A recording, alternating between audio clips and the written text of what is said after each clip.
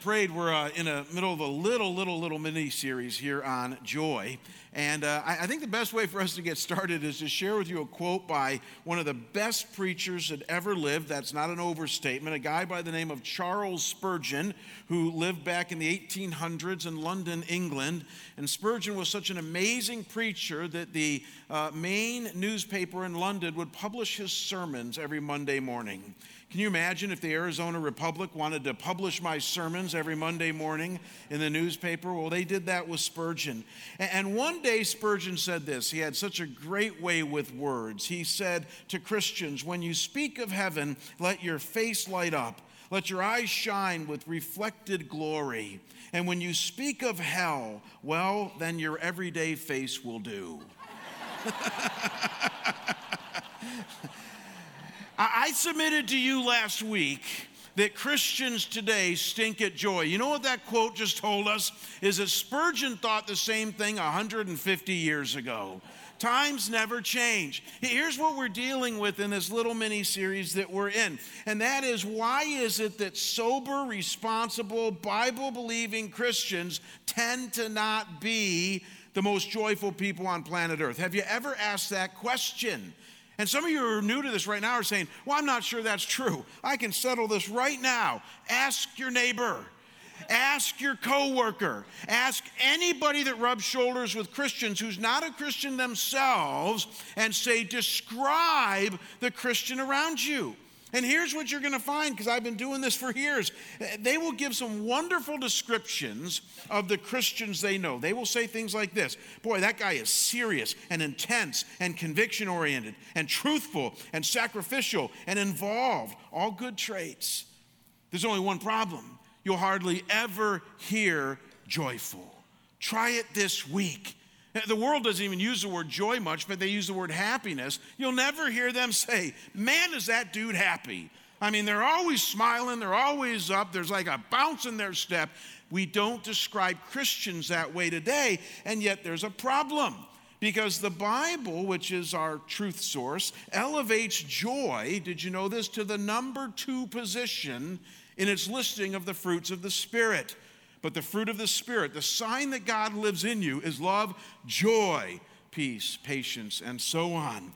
Jesus told us, as we saw last week, that he wants his followers to have his joy in them so that it can be evident for all to see.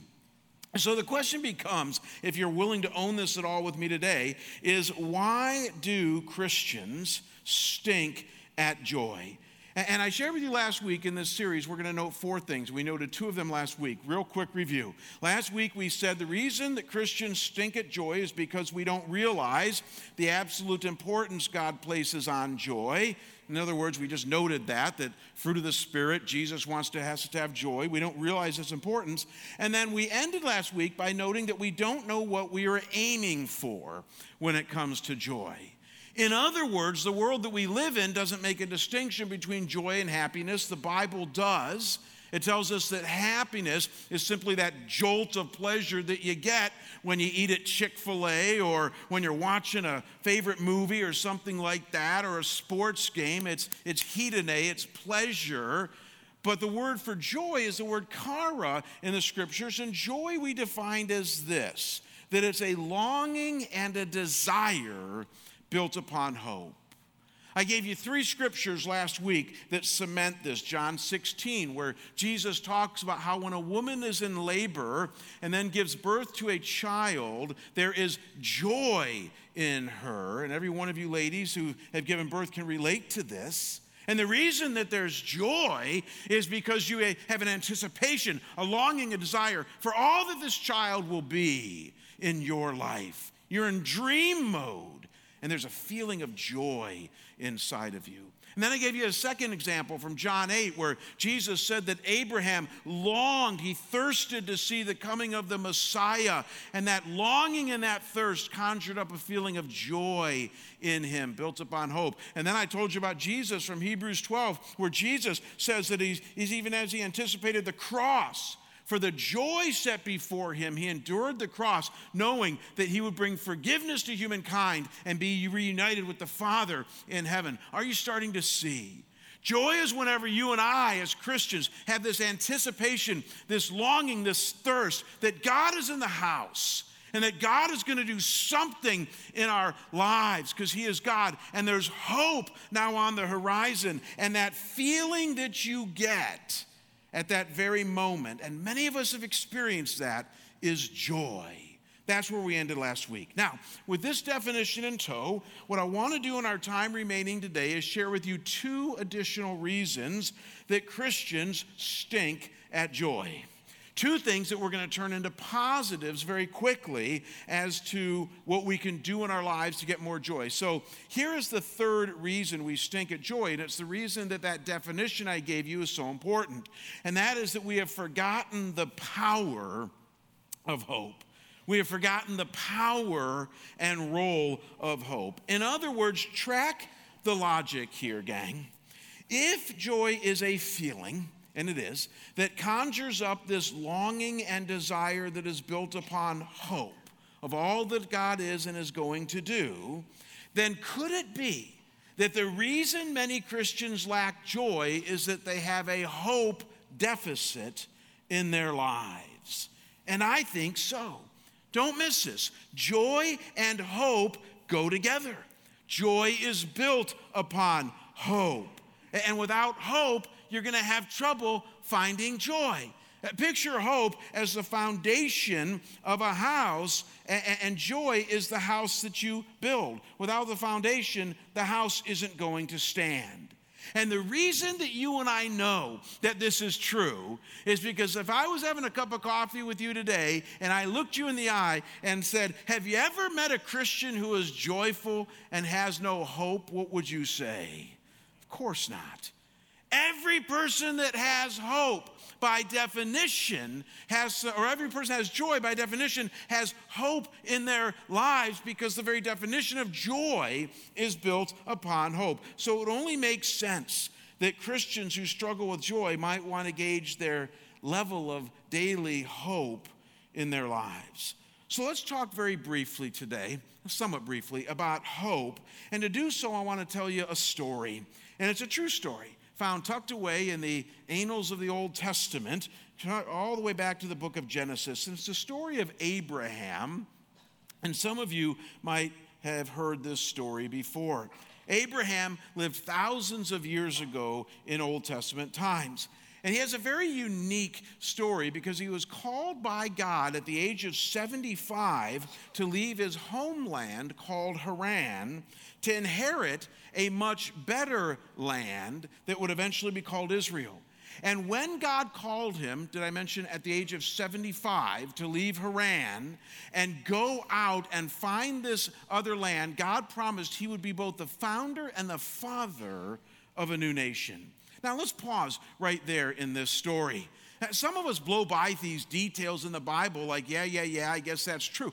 Imagine if you were Abraham and you're living here in Scottsdale and you've developed your wonderful lifestyle here in Scottsdale or wherever you might live, and God taps you on the shoulder, did I mention at age 75, and says to you, I want you to leave your country, the United States, and go to another land, and you're going to become the founder and father of another land. What would you do if God said that to you? Some of you very spiritual people would say, I'd go. Liar. I think you'd wrestle with that. I think that you would wrestle with that. You'd say, is this really God speaking? And, how can I trust him? And I'm old. Don't you want somebody young? Abraham didn't say any of that. As we all know, he went. So he left his homeland. He packed up all of his family and possessions. They had no kids. That's really important. He packed up all of his aunts and uncles and nephews, the whole family, and they headed out toward the land of Canaan. There was only one problem. When they got there, the land that God had promised them was filled with a people that were very numerous and powerful, aptly called the Canaanites. And so having no resources to take over this vast country, because it was just Abraham and his few relatives, he becomes a desert wanderer for 25 years, waiting for God to do something to fulfill this promise. Now, during this time that Abraham is wandering the desert, there were two problems that he woke up to every day when it came to his life. The first problem was, how can I be a founder of a nation already inhabited by this massive people? And yet he had to trust God on that one. The second one, though, was even more formidable. And that is, how can God make me the father of a new nation when I have no kids? Abraham, let's do the math, when he left Haran was 75 years. And then he wandered in the desert for 25 years. Any of you good at balancing your checkbook? 75 plus 25 is, carry the 1, 100. Good. So Abraham by this time is 100 years old. Sarah is no spring chicken herself. Sarah was 65, his wife, when she left Haran with him. And again, 25 plus 65 is what? 90. So you got a guy who's 100 years old, you got a guy who's 90 years old, and God has promised they're going to have a kid. And he mentioned nothing about adoption, no in vitro fertilization. He says, you're going to have a natural kid. Now, again, we blow by this stuff as if it's commonplace. I looked it up this week. The Guinness World Book of Records for the oldest woman on file to ever have a natural childbirth, you can confirm this, is 59. The oldest woman to ever give birth, even with help in our modern technology, in vitro fertilization, is 66. You will find some websites that claim older women, but they are unverified. So even if that did happen, we've not been able to verify that. In our modern age, with all of our modern technology, the best we've been able to do is 59 naturally, 66 with a little bit of help, and Sarah's 90 years old, and God says, you're going to have a kid. And every time Abraham asked God about this, God said the same thing to him. He said, don't worry, just trust me. Now, pause there in the story right now. Abraham's in a real difficult spot, and it's a spot that I think many of us can relate to. Have any of you ever had the experience where you started off on the right foot only to encounter problems along the way? Raise your hand if that's ever happened to you. Come on, lazy people, raise your hand if that's ever happened to you. It has. In other words, we've started off at a job or a marriage or with our parenting or with our money or with our retirement plans or even with our health, even with our walk with God, and we're walking and things are going great, and all of a sudden, boom, we hit some roadblock or some difficulty that seems absolutely insurmountable. And it's at that moment you begin to lose what? It's the topic before us right now, hope. And that's exactly where Abraham is, and you and I can relate to it. Now, with all of this backdrop, combined with the need that you and I have for hope in our lives, if we're ever going to find joy, look at what Romans 4:18, reflecting back on Abraham's life, says about him and hope. It says, in hope, against hope, Abraham believed in order that he might become the father of many nations. Park for a second in front of this. It's a very poetic but very potent verse. In hope, that's the Greek word elpis. It means expectation. It means that you're looking for something on the horizon that you hope will be true. In hope, against hope. What a wonderful way of saying it. The NIV just translates this against all hope. Not a bad translation, but I like this better. In hope, when there's no hope to be found. Abraham did what? Say this word with me. He believed in order that he might become the father of many nations. In other words, he kept on, he hung in there, he maintained the faith, even against all the opposing odds. Even when his wife, do you remember what his wife did when he first told her she's going to get pregnant? What did she do?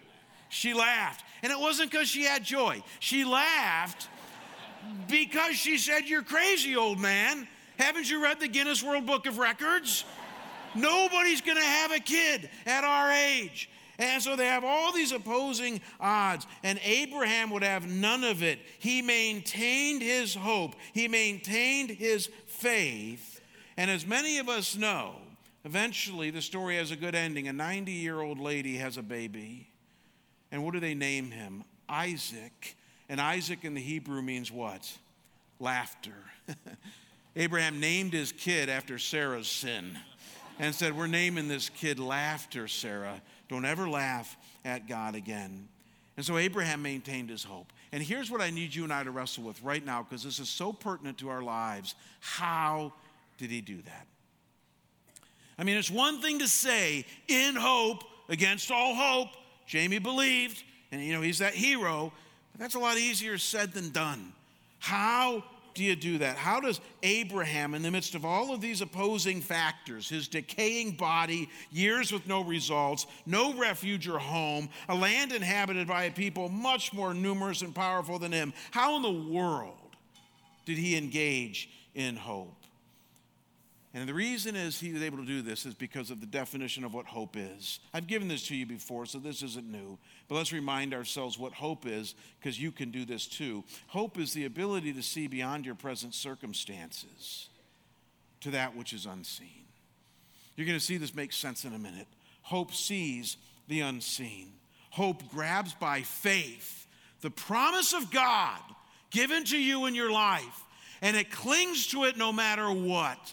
And it says, I will not be bogged down with the crud right in front of me. I'm lifting my sights up, and I'm going to trust in him who I can't see. And I'm going to trust in him whose promises are yet unfulfilled. And as I do that, I'm keeping my eye on the ball. And when you do that, the Bible says by its very definition, you are engaging in hope. And that's precisely what Abraham did.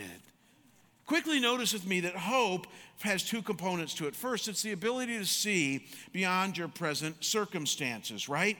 I mean, hope involves this ability, and it sounds so simple, but it's so hard for you and I just to not get too focused on our problems and to look up instead of down at the things in front of us. Does that make any sense?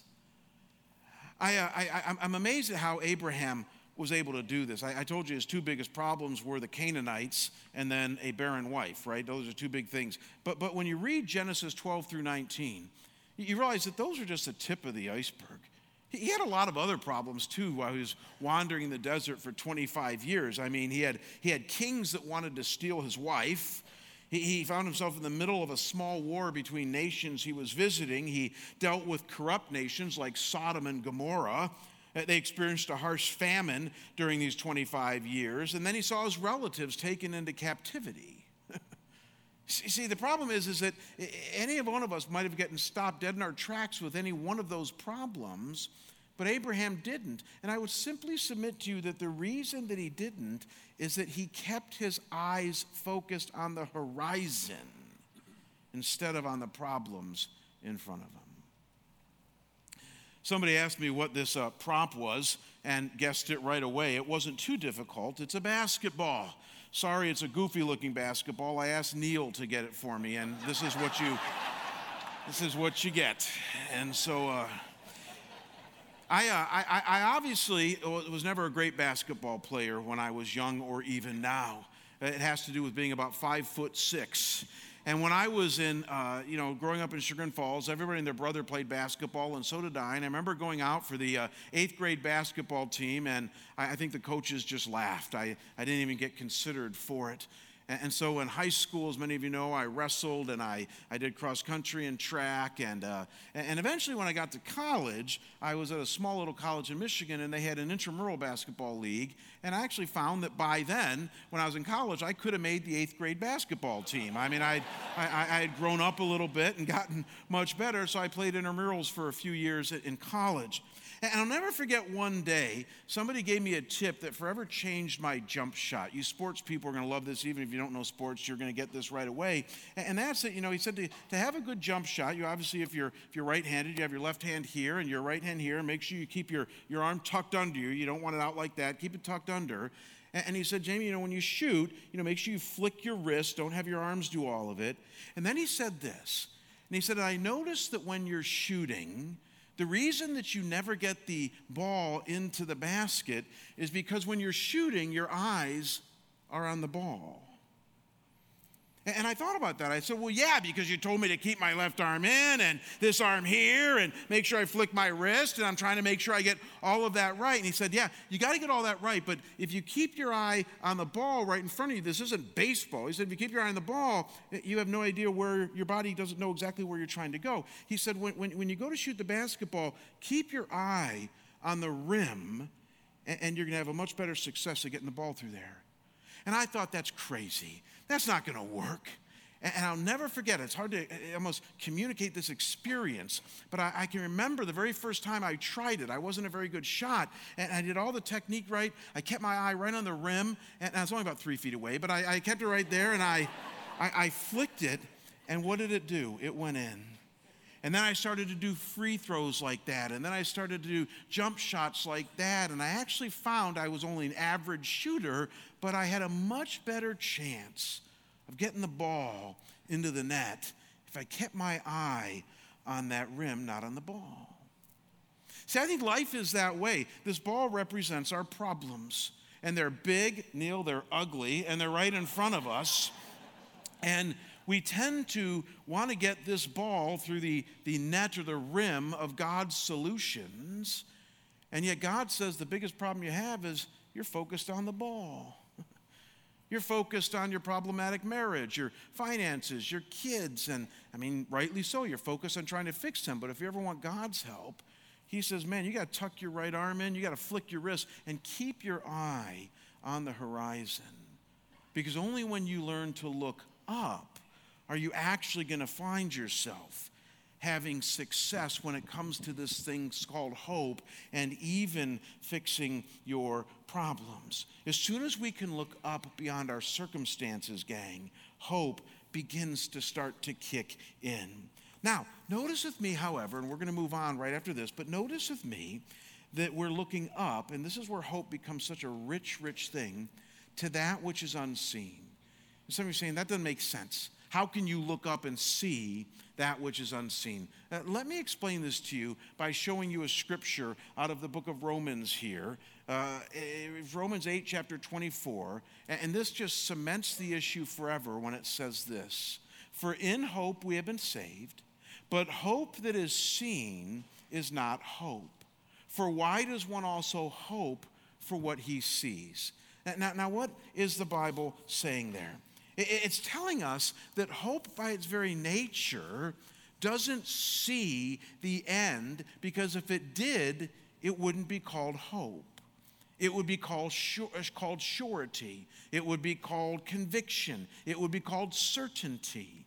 But the fact is that much of life is that we don't know what's on the horizon. But here's where hope kicks in. You ready for this? I'm going to lean forward and yell right now, okay? We know who is on the horizon. Amen?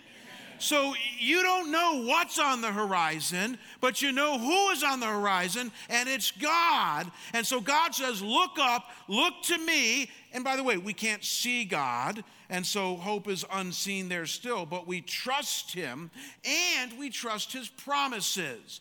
And so hope-filled people are people who look beyond their problems to that which is on the horizon, which is God himself. And like Abraham, they say, I don't know how you're going to do this. I don't know how you're going to get a 90-year-old woman pregnant, but I trust that you can. I trust that you will. And my hope is set on you.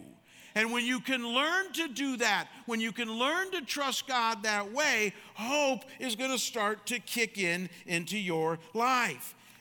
And it all begins with knowing the promises in Scripture so that you're not hoping in stupid things. It begins by not trusting all the TV preachers who give you a false hope. That's for another sermon, of things that might not happen. So I'm not saying you have blind hope. You need to trust in the things that God has said.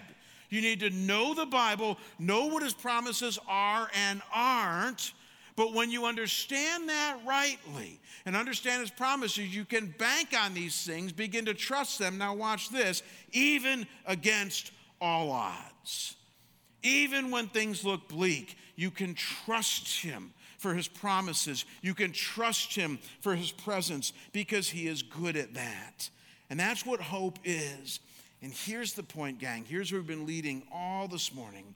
Once you begin to develop this kind of hope, anchored in God, anchored in his promises, not looking at the ball, but looking on the horizon, I promise you that joy is right around the corner. How do we know that? Because joy is a longing and desire anchored in God, built upon his hope. And once you start to get hope, joy follows suit like a caboose on a train. They go together, and you're going to experience both of them together. And as I said last week, and this is really where it gets down to brass tacks, the most cool thing about this is that this is the kind of joy that you can have in the midst of difficult, even depressing times. Why? Have you been listening? Here's why. Because the joy that you get from hope is not tied to your circumstances. Amen? It's not tied to the ball. It's not tied to your kids who are doing stupid things. It's not tied to your job that you don't enjoy. It's not tied to your marriage that you're struggling with. Watch this. It's not even tied to your anxiety and depression, which is why when people ask me, can you have joy in the midst of anxiety and depression? Only a Christian could say yes to that, because your joy isn't tied to those fleshly things. Your joy is tied to him. And though he's on the horizon, and though his promises you are still waiting for, your joy is tied to that, a longing and a desire built upon the hope that you have in him. And you know what Jesus told us? No one can take that away from you. They can kill the body, but they cannot kill the soul. Though there's weeping in the night, joy comes in the morning. And here's what we understand, folks. And that is that if Christians would just stop tying their hope to the things that the world does. You're saying, what are those? Here's my list. Your 401k, your up and down emotions, your health, your difficult relationships. Most sadly, the American economy and Fox News. If we could stop tying our hope to those things. Those aren't bad things. Don't send me an email on that. It's just that we tie our hope to those things. You allow those things to affect your mood. How pathetic is that? If we could stop tying our hope to those things and tie our hope to him, you'd be a much more joyful person. I promise you. I didn't ask him if I could share this illustration, but he's been very public about his struggles, and so I think it's okay. But my hero here, and this is not just because he's one of my closest friends, but my hero here is Tom Schrader. Many of you know Tom. He's been a fixture in this valley for 3 or 4 decades. He was a commercial real estate agent who got saved in 1980 and never looked back. And he started a ministry here in the valley, just Bible teaching in bars initially and other places, and it took off like a wildfire. And before you know it, hundreds were coming out in the 80s to hear Schrader teach. And one day somebody said, Schrader's got such a great way of putting things, somebody said to him one day, why don't we sing songs, at our Bible study? And he said, because it's not church. If you want to sing songs, go to church. This is a Bible study. He's kind of feisty. And then his wife said, why don't you start a church? And so in the early 90s, Schrader started what was called then East Valley Bible Church, and it grew to 4,000 people. Very, very successful pastor.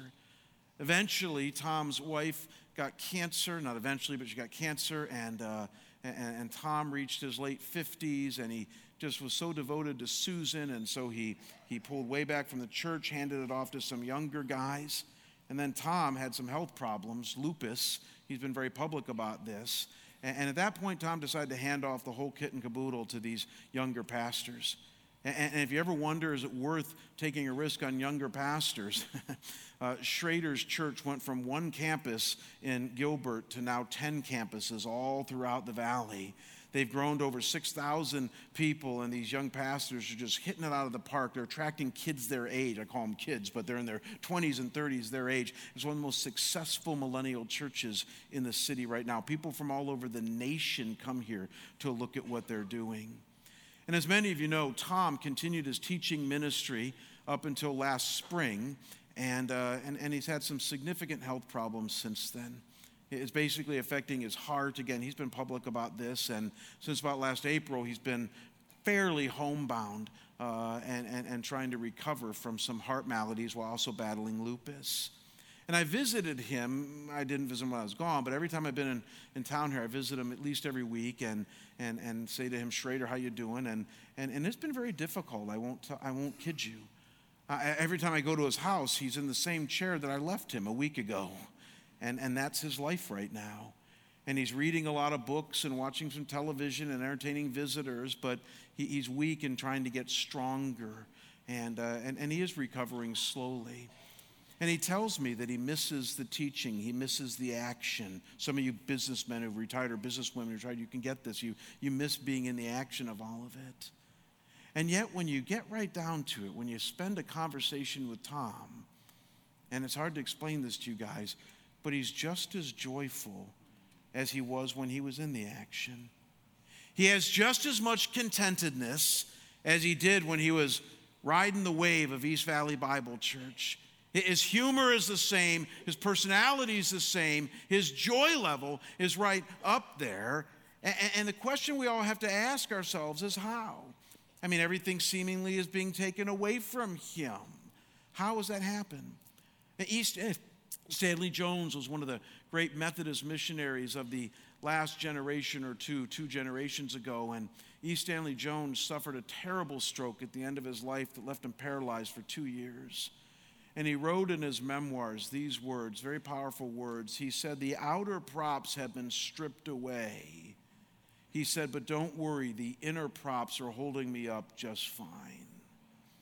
And see, that's what Schrader's experiencing now. Here's the good news, by the way, for those of you who've been tracking his Bible study. He has gotten strong enough that he's going to do one Bible study a week, starting Wednesdays at 7 a.m. through Priority Living, starting this September. So you can pray for him as he tries to recover and teach, because he's such a phenomenal teacher. But here's what I know. Whether that happens or not, whether that comes to fruition or not, Tom's okay. And he's okay because his hope isn't anchored in these things. His hope is anchored in Jesus. His hope is anchored in God. Ultimately, and I know some of you don't like to think about this, but as you get older, you will. His hope is anchored where? In heaven. The ultimate eternity, where there are no more tears, no more sadness, no more pain. Can you even imagine pure bliss in the presence of God? That's where our hope ultimately is found. And the only thing we have to be careful of is to not allow the world and its pleasures to rob us of our joy. Because if you fall in love with your 401k, if you fall in love with reruns of NCIS, if you fall in love with Chick-fil-A or whatever your favorite restaurant is, if you fall in love with all the things, if you fall in love with your country club, all the things that this world has to offer, you will not have the joy God wants you to. Because joy is not found there. It's found in him. Now, we have 4 minutes left, and I want to share our final point with you, the final reason Christians stink at joy. And I have almost no time to cover it, but the reason that I need to share it, as I've said to you guys so often, is because if I don't, it will give some of you mild anxiety on the lack of closure when it comes to all 4 points.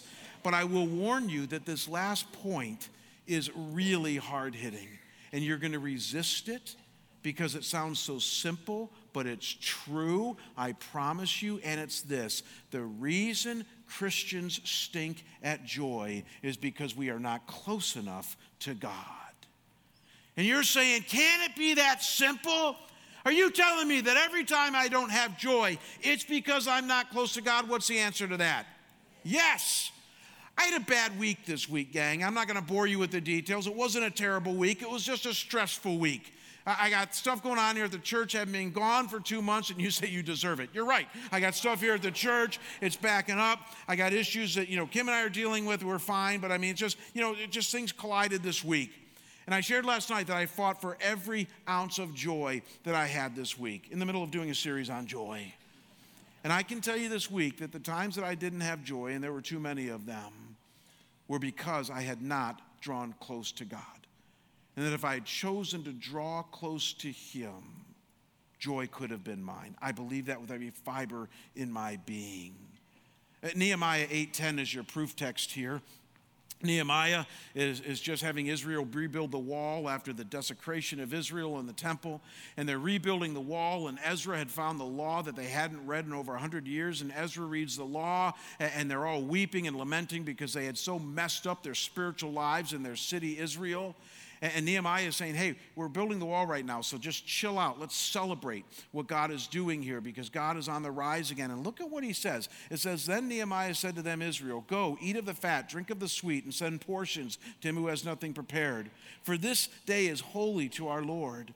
Do not be grieved. Now watch this. For the joy of the Lord is your strength. We've made that phrase into a trite little song we sing for our kids. You remember that song, Tracy? The joy of the Lord is our strength, that song. And part of the problem when we make a phrase like this into a trite little song, it's a great little song, but the problem is that we sometimes lose the rigor that are in these words. Let's take it backwards. If you have no strength in your life, it's because you have no joy. And if you have no joy, it's because you're not tied to the Lord. That's exactly what this passage is saying here. The joy of the Lord is your strength. If you have no strength, it's because you have no joy. If you have no joy, it's because you're not tied to the Lord. And if you're not tied to the Lord, don't blame him. Somebody once said to me years ago, this was so profound, I wrote it in my first Bible. They said, if God feels farther away, who moved? That settled it for me. Because even this week, as I lacked joy and dealt with anger and all the other things I dealt with this week, you know what I never once did, and I consider this a victory? I never once blamed God for that. Because it's not his fault. If I lack joy, it's because I am not choosing to place my life in the lane that God wants me to, his lane, where I can draw close to him and tap into the joy that he has for me. And so don't ever kid yourself, gang. One of the reasons that Christians today, and it's really indicting, lack joy is because they just aren't close to God. They go to church, they tithe 10% on the gross, they do their service commitments, they join a small group, all good things to do, and they aren't close to God. And the reason is because if they were, they'd smile more. If they were, they'd have joy. And I have great hope for Scottsdale Bible Church. Let's review what we have learned in this series. It's not rocket science, but it works. And that is that joy truly can be ours. God has reserved joy for you and me. And the reason that many of us don't have joy is because we don't know how important it is.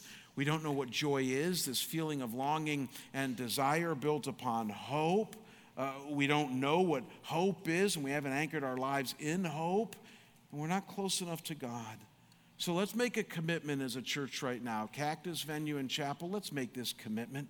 Let's make a commitment to be people who know the importance of joy, who know what joy is as distinct from happiness, who know what it is to anchor our lives in the powerful hope that God gives us, lifting our sights to the horizon where he can be found and then draw close to him. You do those things and you can. You're going to get more of a smile on your face. You're going to have more joy, and your neighbor just might describe you differently. Let's pray. Father, thank you for the joy that you give us in you. Thank you that joy is found in you. May we never, ever be duped into anything else. And God, thank you that you have each one of us here and at Chapel, Venue, Cactus, watching online, that have the capacity as followers of you to tap into your joy. And God, I pray that as we become those who don't neglect this second fruit of the Holy Spirit, this thing that Jesus has reserved for us, that God, you would help us to be the kind of people known more for joy and not just all the other stuff. And I pray this in Jesus' name.